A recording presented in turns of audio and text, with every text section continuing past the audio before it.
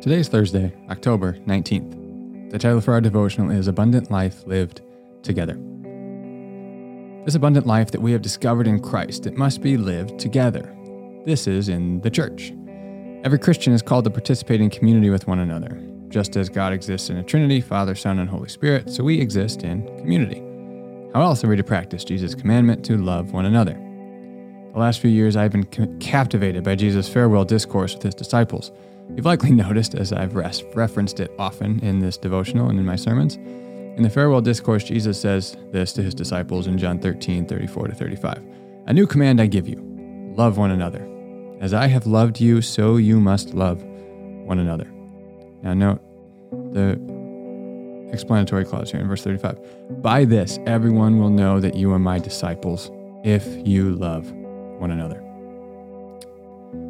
When we look at the infighting, disunity, and pettiness in the church, it seems clear to me that we're not doing a very good job at living out this command from Jesus. In large part, I think it's because we have tried to love in our own power and abilities instead of abiding in Christ and looking for the Spirit to produce this love in us.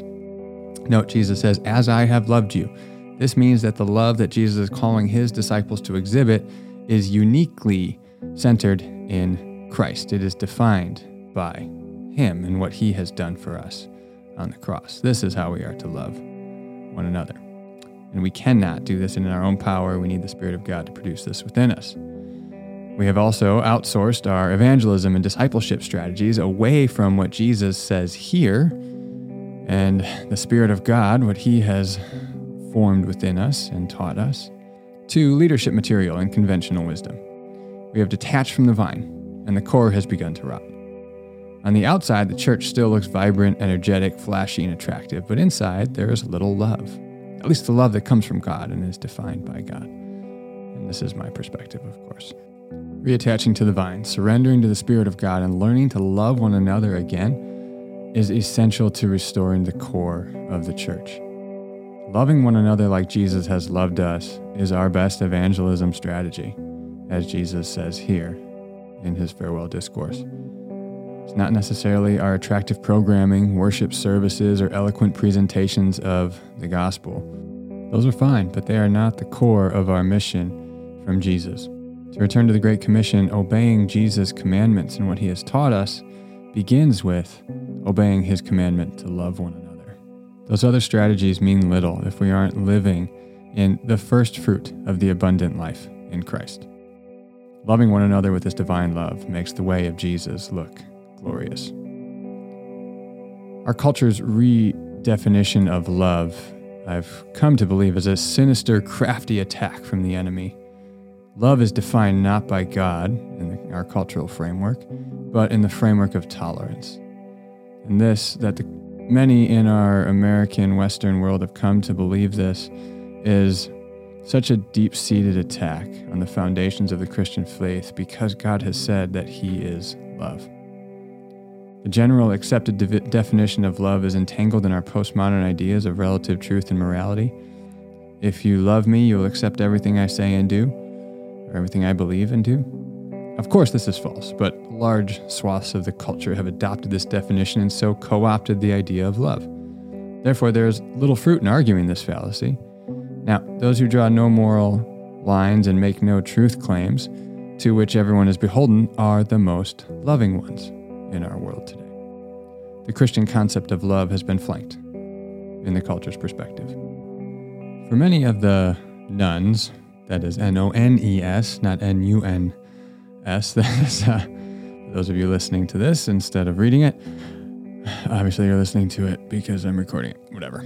Those who claim to be spiritual but have no specific religious affiliation, that's what statisticians mean by nuns. This has become a non-starter with the church. Why would they attend a church when they are experiencing more love, that is, as they define it, in this misdefined concept of love, in their secular environments than in the church? So they never darken the doorsteps of a church. I'm confident that this concept of love will run its course and prove to be vacuous in the eyes of the larger culture.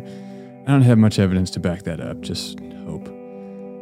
When it does, my prayer is that the church will have the experience, the equity, the fortitude to say, here's what love is.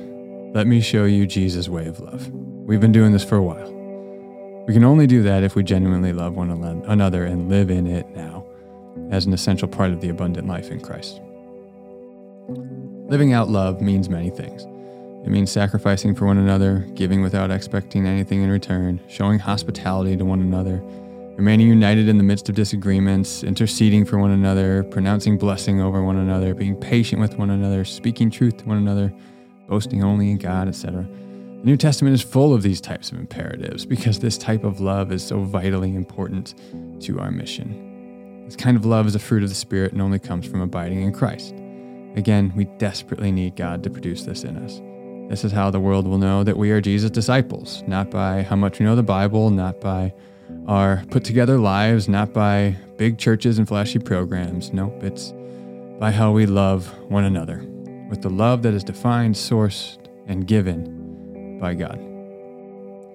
For reflection time today, as I think the integral part of living the abundant life in Christ together, commit afresh to loving one another as Christ has loved us.